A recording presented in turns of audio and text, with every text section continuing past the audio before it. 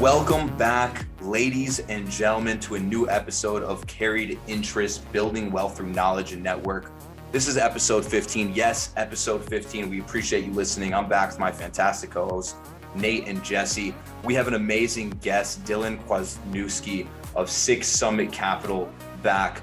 Ex-NASCAR driver, now a pro real estate developer. We go 0 to 100, breaking down the Charlotte market and everything that he and his partners have been able to build. Please tune in because a very humble guy with great head on his shoulders, discussing everything from the market to loss aversion, picking partners, and frankly, building something out of nothing, no college background.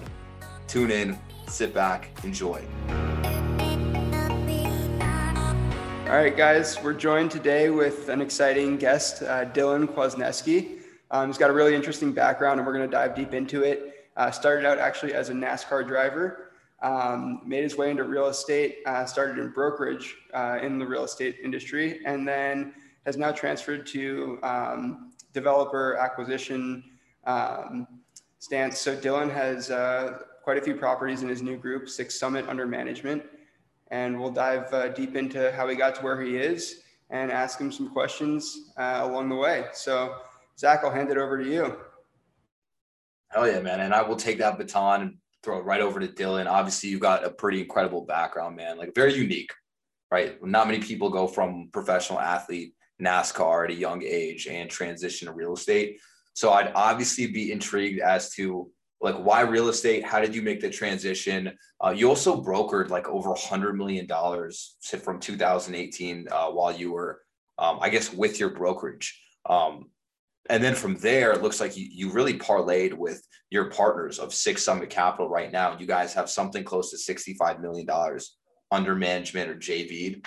So I'm just curious about how you've transitioned from one thing to the other and some of the principles you've held throughout those, starting from NASCAR over to where you are now. I mean, feel free to take it away.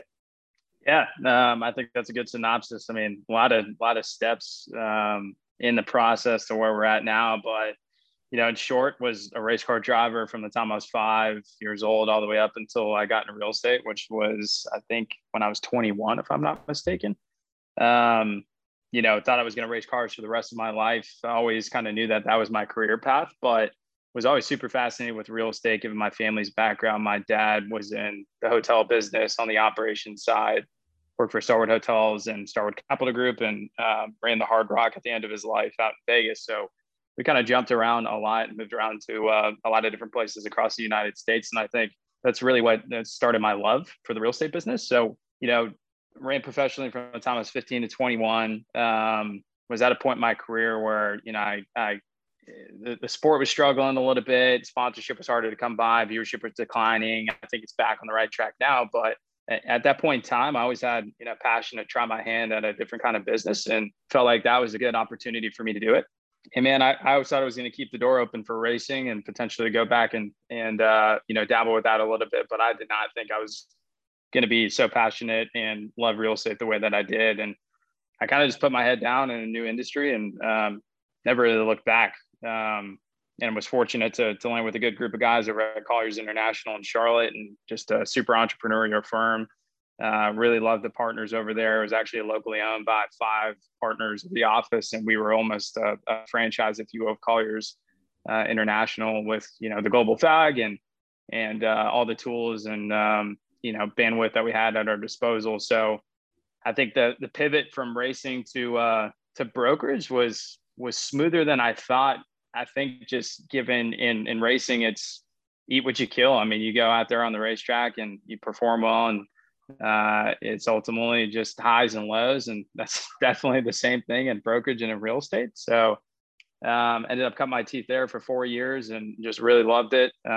Was fortunate enough to have some good success, and I always knew that the brokerage path was going to be the avenue that I got into the principal side on the development and acquisition space. And back in June of last year, we decided to more formalize the group of Six Summit Capital, and it's myself and the 5 original partners of our Colliers office. And we just brought on another guy, JJ Sutherland, who's been running a family office in Atlanta, and just a well-rounded team. It's been great so far, and super excited about what we got going on this year, what we got going on for the next 5 years, and hopefully for the rest of my career in the real estate biz.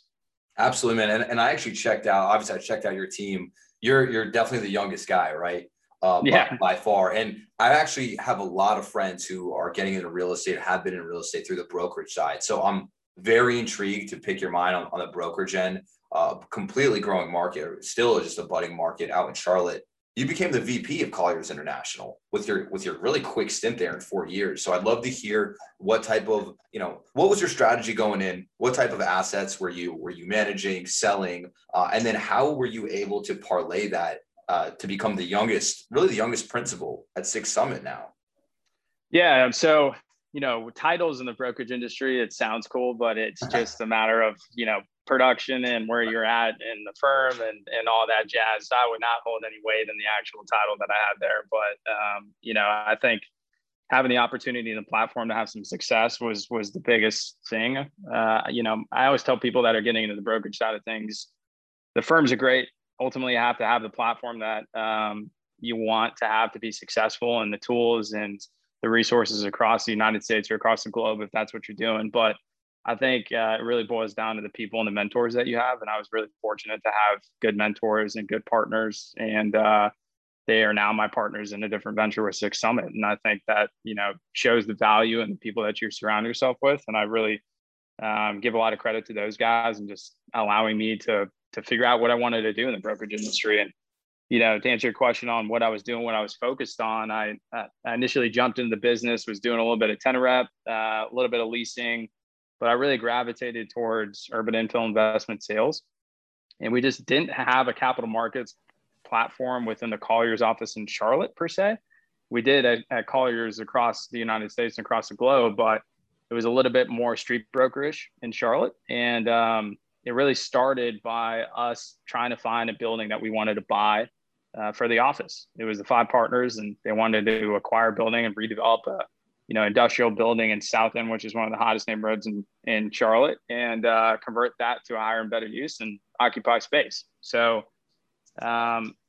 perfect opportunity for me to make a good sale with a credible buyer. And I think after that, and well, to back up for a second, we ended up missing on an opportunity. And then I ended up getting a pocket listing on that, ended up selling that to a big developer in town. And that just kind of, was the springboard on what I decided to focus on in the urban infill space. So cut my teeth doing that, just built good relationships with clients in town, out of town, and just really started to see my passion on the principal side and thinking of the mindset of a developer and, taking that approach to the brokerage world. And now we get to do it ourselves and be able to be in the seat and make those decisions.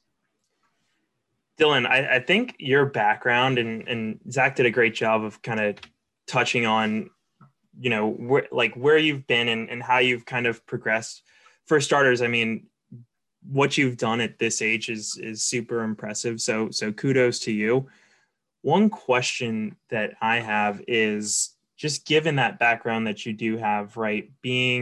Coming from racing, you did that for a large portion of your life and then transition into real estate. Was there anything that you learned as a driver that really has helped you excel in a completely different field that is real estate? Most definitely. I think,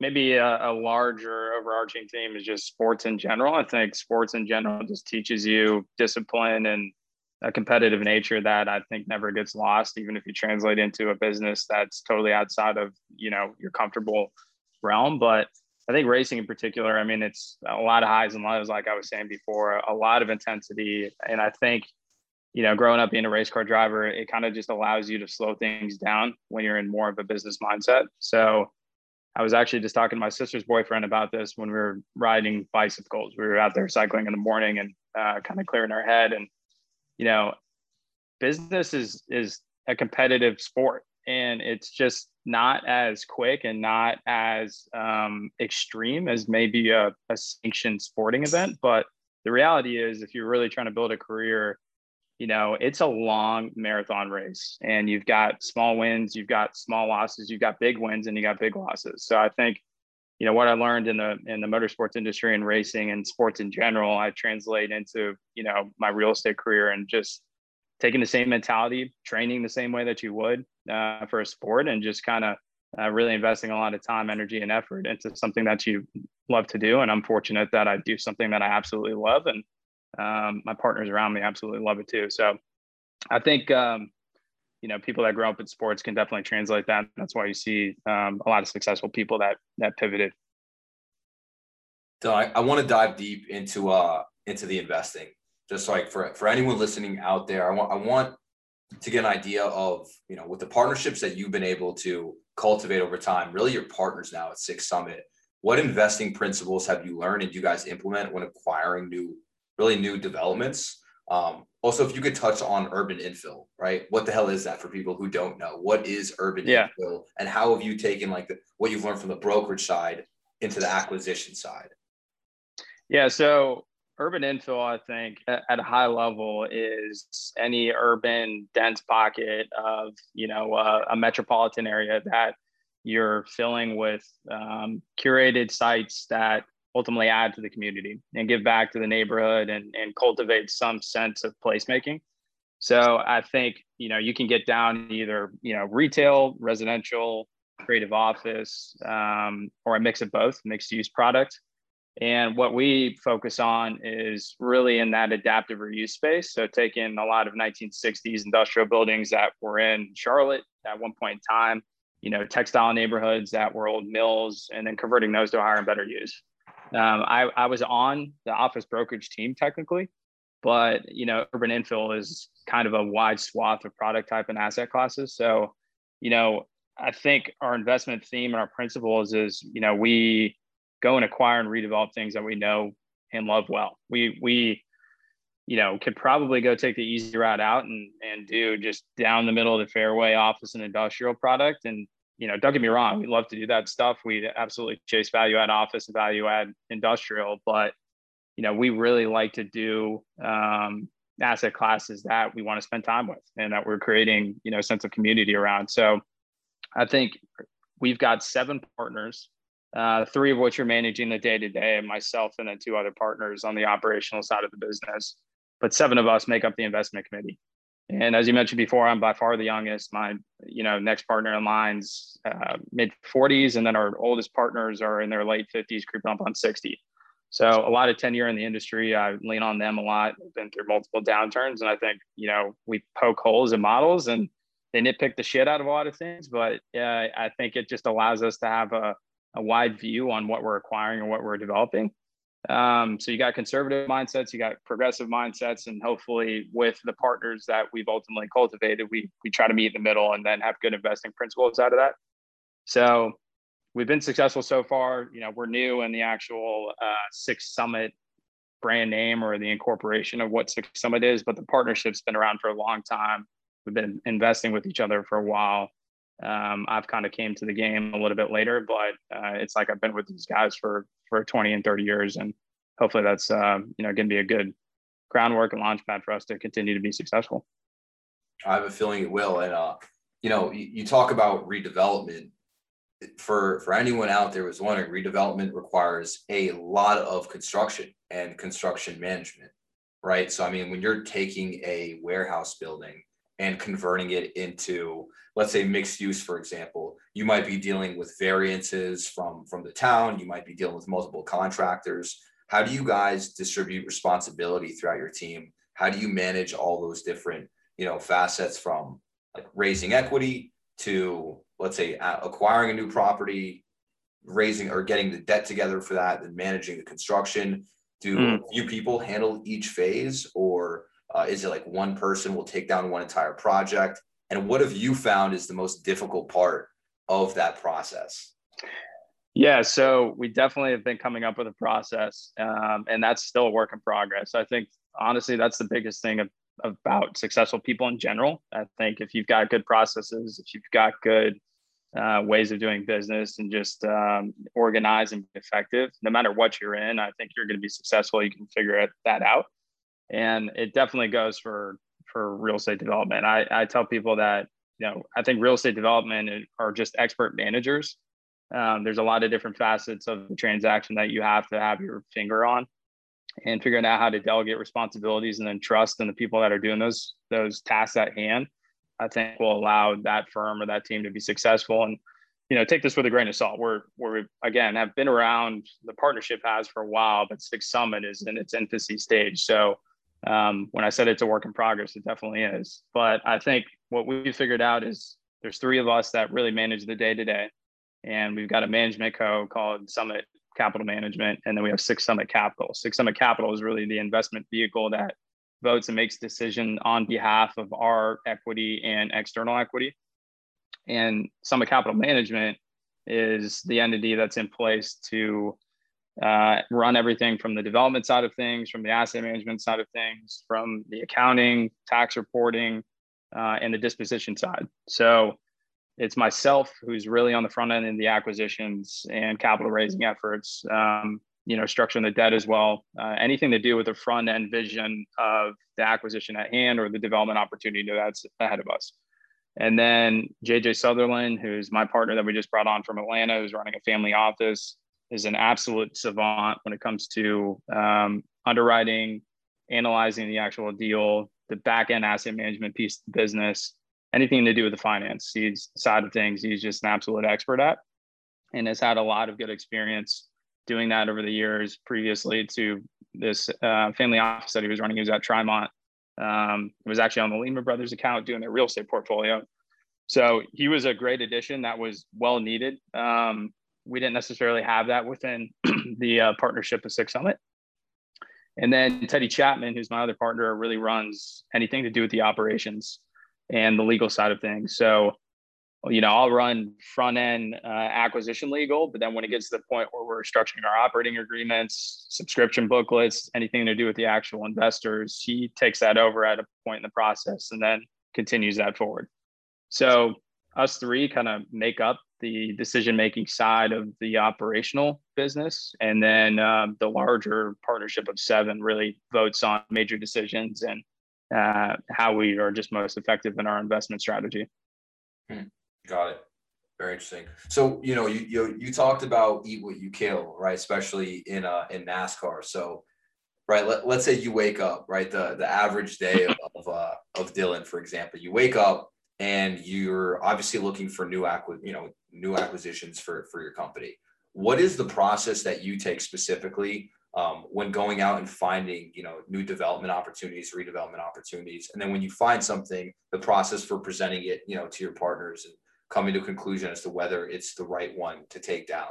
I kind of want to get a better idea, especially in the commercial space. I'm in the residential space. So in the commercial space, like, how are you sourcing product, right? I'm sure it's a lot like through your broker relationships. What are you going out to do daily to eat what you kill? Yeah. So I think first and foremost, we all came from a deal making background, and specifically the ones that come from a sports background. We also have an interesting dynamic with the partners because we've got an ex-Secret Service agent, we've got an ex-Army officer, we've got another one that was in the actual military background. So it's just an eclectic group of people that are all hungry and figuring out the opportunity. So that kind of came naturally. But as I mentioned, bringing on JJ was a big addition because we needed the finance expertise and figuring out how we just poke holes in the financial underwriting of that.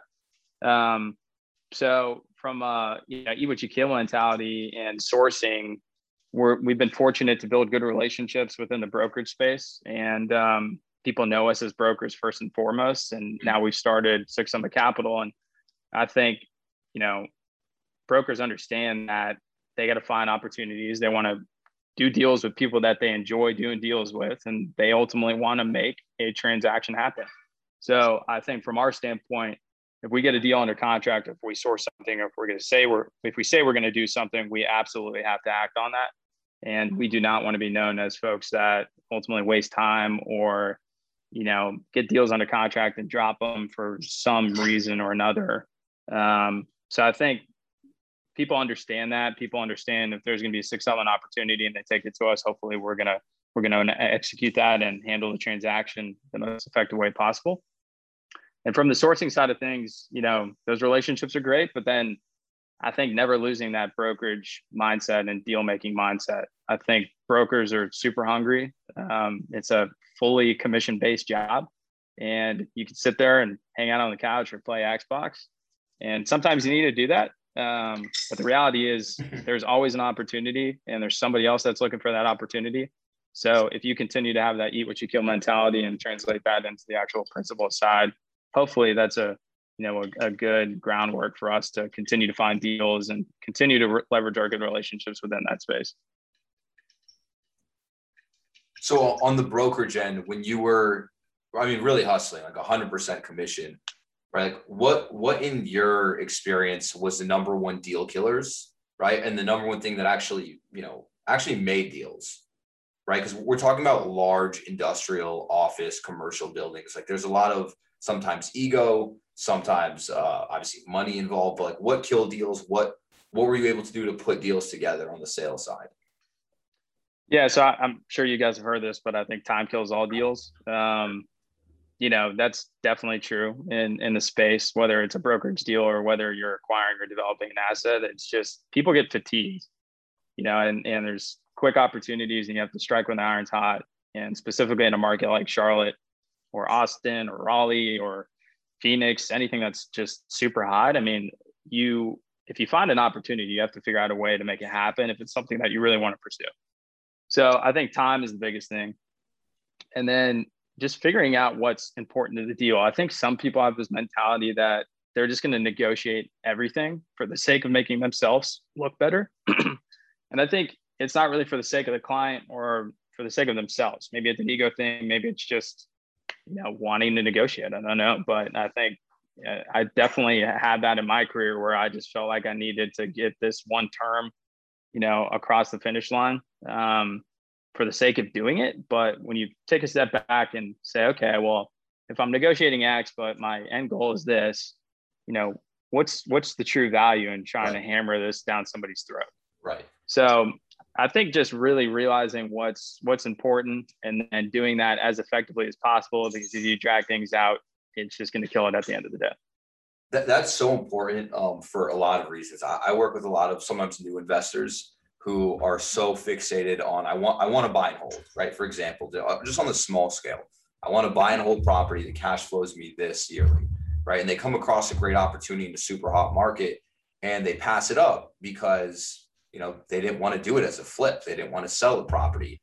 And let's say somebody like you, or maybe Nate or Jesse, let's say your goal is 1,000 units, right? And you get fixated on one term that stops you from actually acquiring the next, let's say 100, right? The grand scheme, it's just, well, why even do that in the first place, unless it actually affects like the bottom line of that deal. So I think a lot of times people get fixated. I do it myself on a specific deal, working out a specific way for a specific reason, and don't take a step back to say, like, this is just bricks at the end of the day, right? It's bricks, and we want to better communities, better our lives economically. There's a bigger picture on a lot of these deals. So it's hard to get people to realize that on both sides of the table when you're on the sales side. And then when you're on the acquisition side, I'm sure it's a whole different psychological game for yourself. Totally is. I think, you guys have all heard the term analysis paralysis, and I'm guilty of it sometimes in this new space because, the brokerage mindset, you're just doing whatever you can to make a deal happen.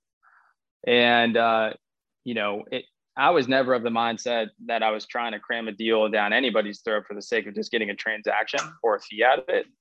If I was going to do a deal, it was for the sake of believing in the deal. It was something that if I was representing a client that was buying something, it was something that I actually believed in. And if I was in their shoes, I would do that. And then you get into the actual seat of making the decision yourself, and you find 50 different reasons, why not to do the deal.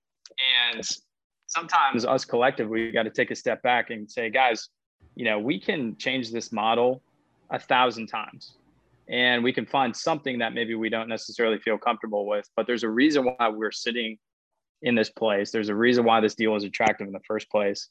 Let's peel back some of the layers and then get down to the grass roots of why this deal was attractive to us. And if it makes sense, let's figure out a way to make that happen. So I think there's a good balance. You definitely have to underwrite the shit out of things and make sure that it passes the sniff test and stress test that you allocate for the actual deal. But sometimes you have to just go and look at the asset, look at the neighborhood, and go with your gut feeling. And, maybe it doesn't pay off, but you hope that, for the most part, it does pay off.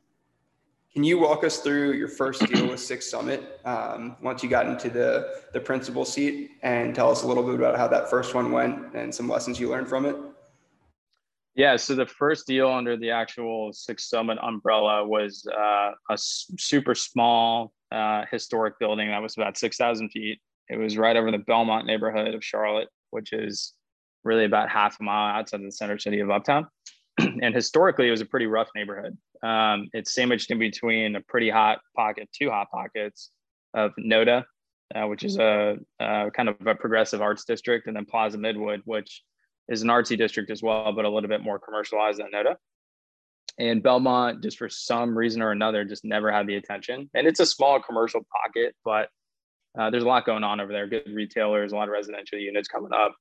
So 1125 Belmont was a 6,000 square foot dilapidated historical building between two floors. And it's a landmark. It's not only a historic landmark, but it's a landmark in the community and the neighborhood.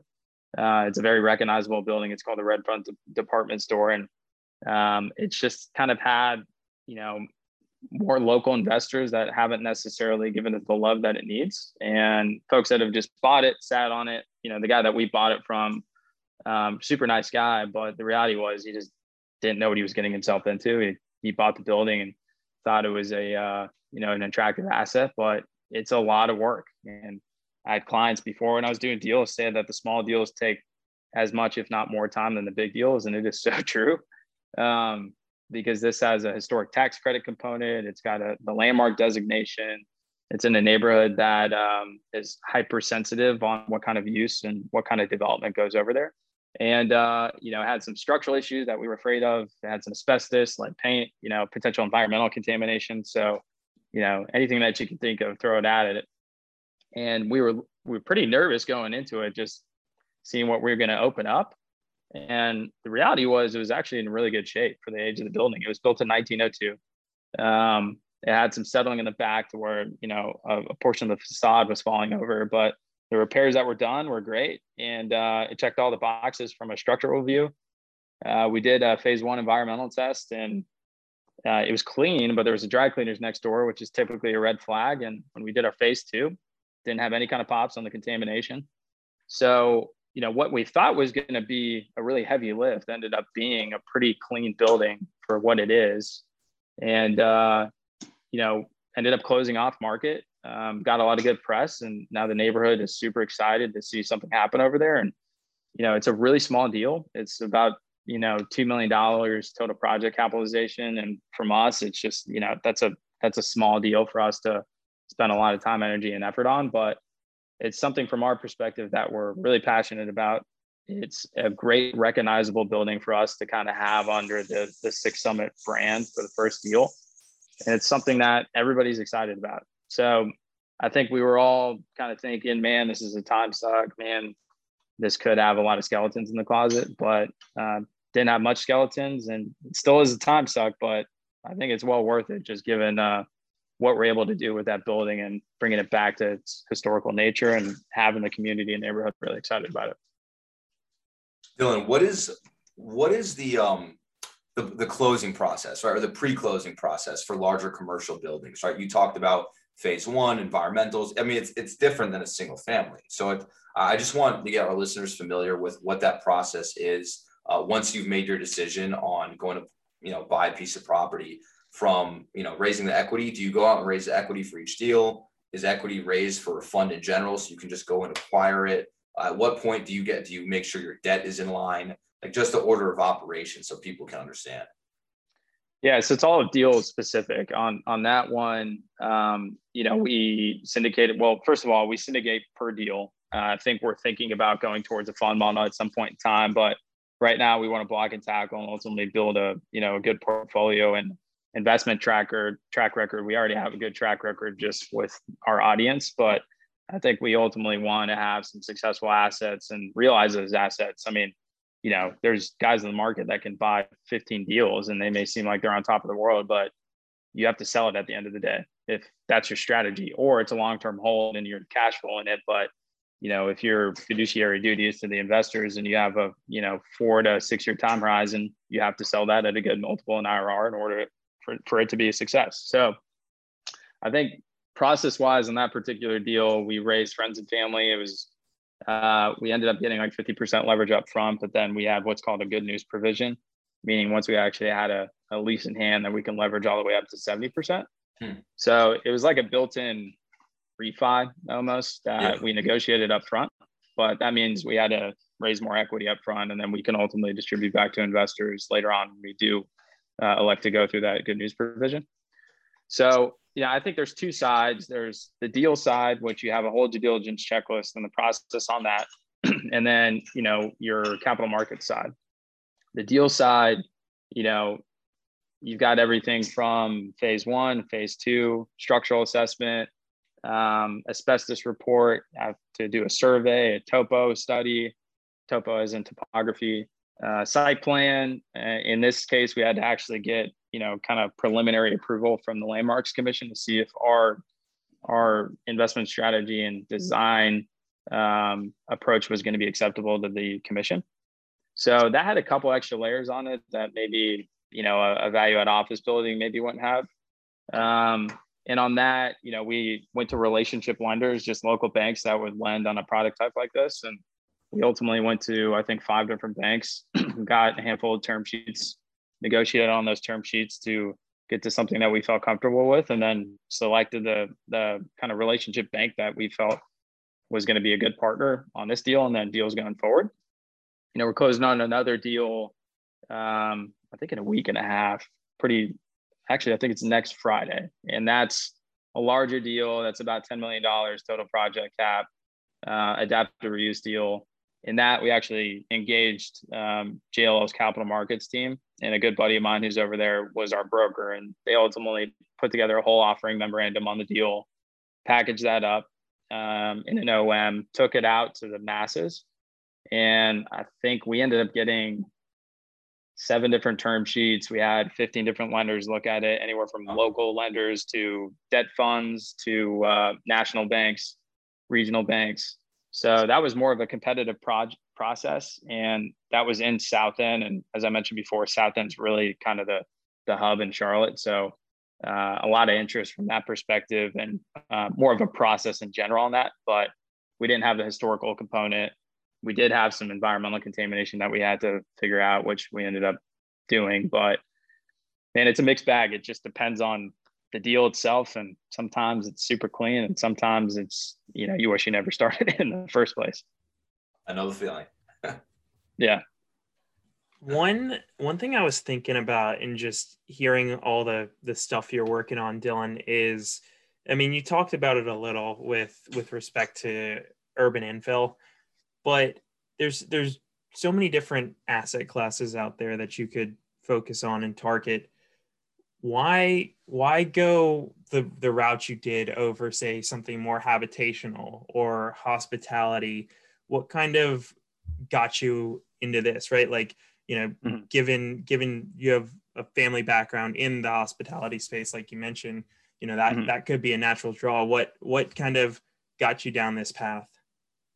Yeah, so I think one is just a passion. I think it depends on the market, right? Like in Vegas, where I grew up, the buildings aren't old enough to really start seeing a new life. The life cycle of real estate is pretty interesting because you've got brand new buildings, Class A buildings that are trophy assets, and that goes through a life cycle, right? Like over the years, if you don't take care of it, it starts to get a little bit degraded, and then maybe it gets to a distress opportunity or a value add opportunity. And then at some point over the life cycle, if it's value add, maybe you put some dollars into there and then you kind of keep it within that space. But maybe it just gets so rough that it sits dormant for 25 years, and then maybe 30 years, 40 years, 100 years. And then it becomes more of an adaptive reuse play at some point in time. So the life cycle is interesting in general on real estate assets. And I think it's market specific on, whether or not you've got buildings old enough to really add character, bring new life back into it. And Vegas was not in that category, but Charlotte definitely is within these industrial buildings. And I think you're seeing a trend in general of folks wanting more creative spaces. You can build new buildings all day long, and I'm all for well-designed new buildings. I'm all for, high density uses in the city that we're in Charlotte. But thoughtful design is, I think, the key. You can't just throw buildings up for the sake of throwing buildings up. But the adaptive reuse space is it's creative. It's just trying to figure out how to best position the asset for the neighborhood that you're in, or the target tenant, the demographic, whatever it may be. It's kind of a blank canvas, and it's development, but you're utilizing some aspects of the existing infrastructure.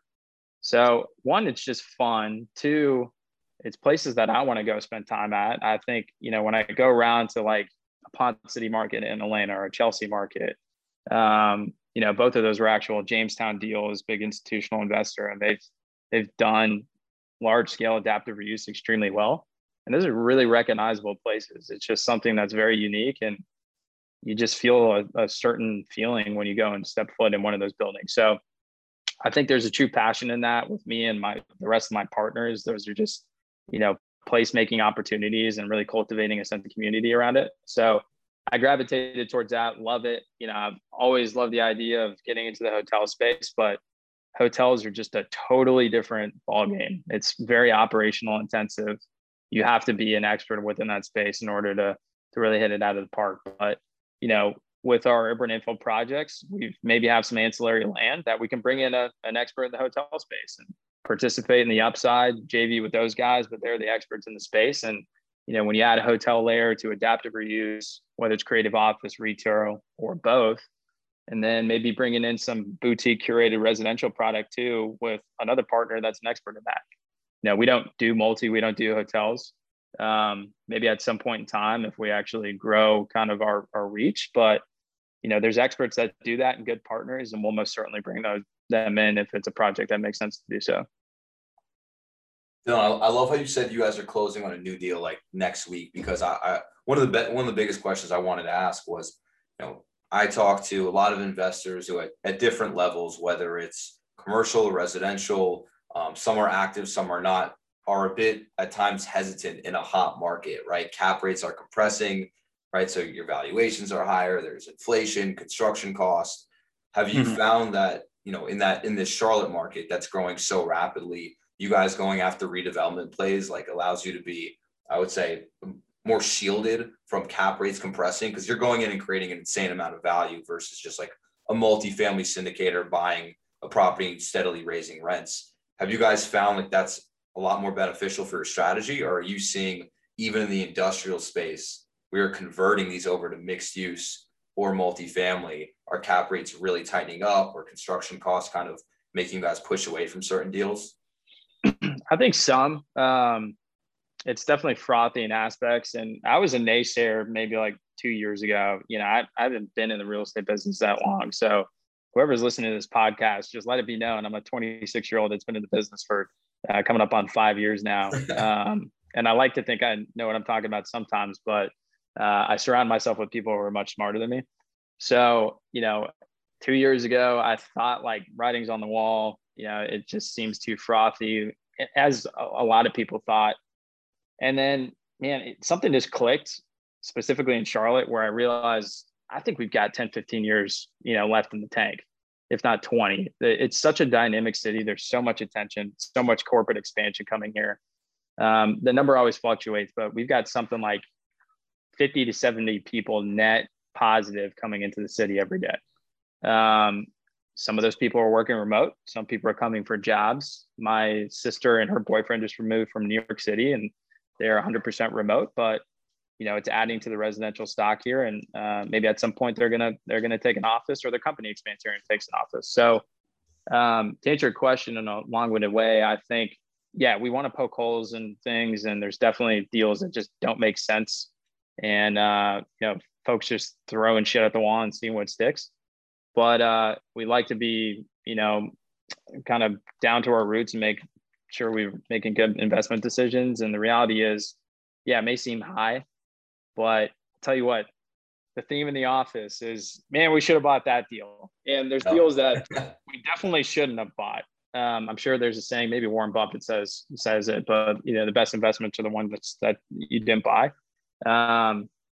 There's missed opportunities, and you can think back to what I could have done to get those. But the reality is there's always new deals. you can push forward, find good opportunities. And I think we've got a lot of runway in Charlotte. And sure, there's definitely some frothiness, but I just don't see the city going anywhere for the next 10, 15 years, like I said. So with that said, what are some of your goals as a growing company to expand as a company, but also to expand your presence in Charlotte?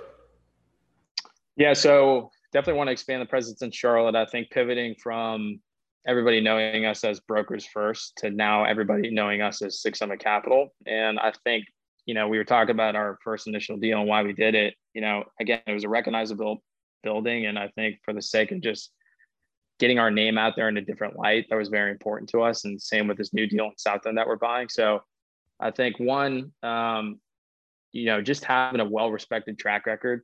You can have certain investment hurdles that you want to hit and goals that you want to reach. But I think first and foremost, we operate with high integrity, and we want to translate that integrity that we've built in the brokerage industry to the principal side.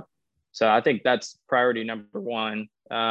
Priority number 2, 3, 4, 5, whatever it may be, is building outside of Charlotte and taking, hopefully a successful track record here and then expanding that across the Southeast, leveraging our relationships that we built with the Colliers offices in those offices or markets, and then hopefully creating new ones as well. So, I want folks to know us as guys that do deals. And when we're we're going to do something, where you're going to do it.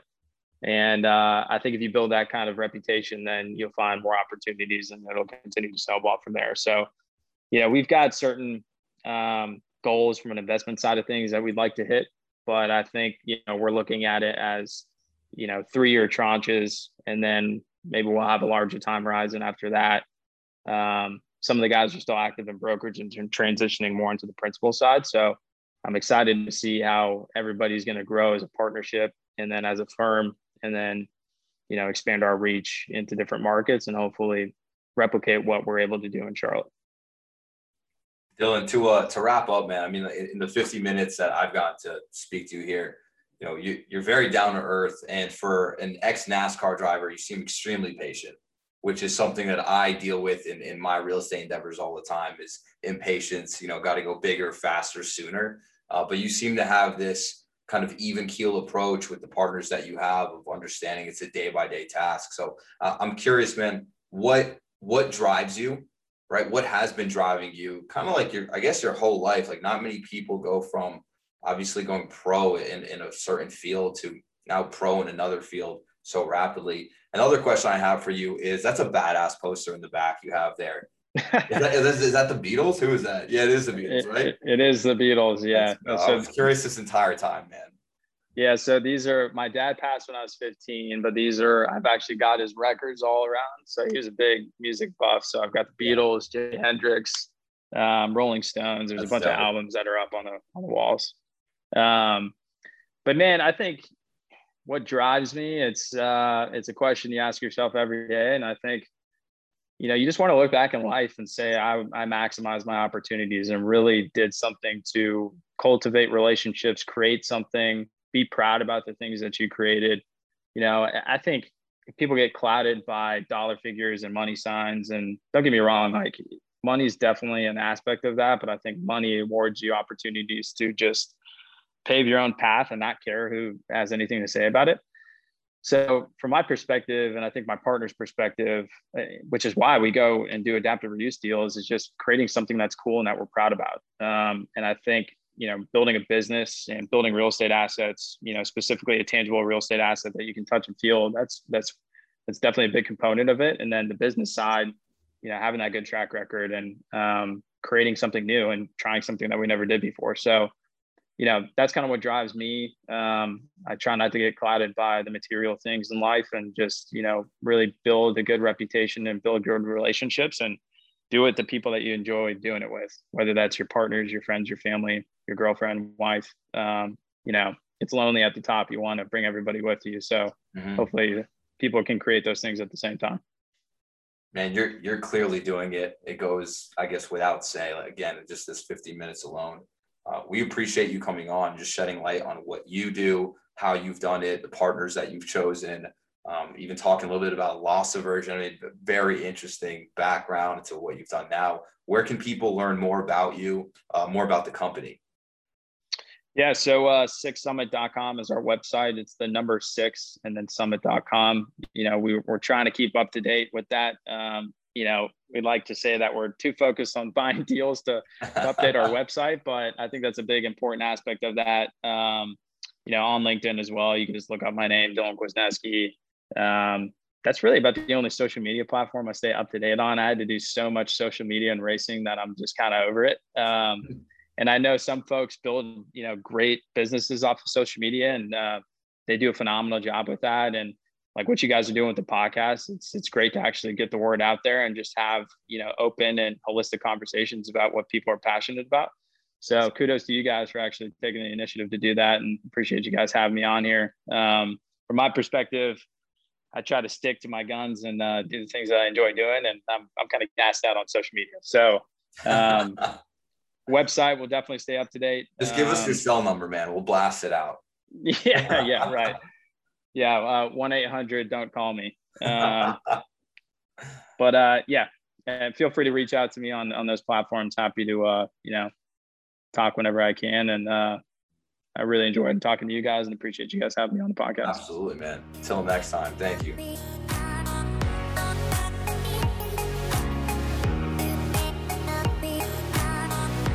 And that is today's episode. If any of you current and future investors want us to talk about any specific real estate topics you're interested in, or to ask us questions like, Jesse, how do you get your hair to stay so perfect? Nate, what's your favorite shaving cream?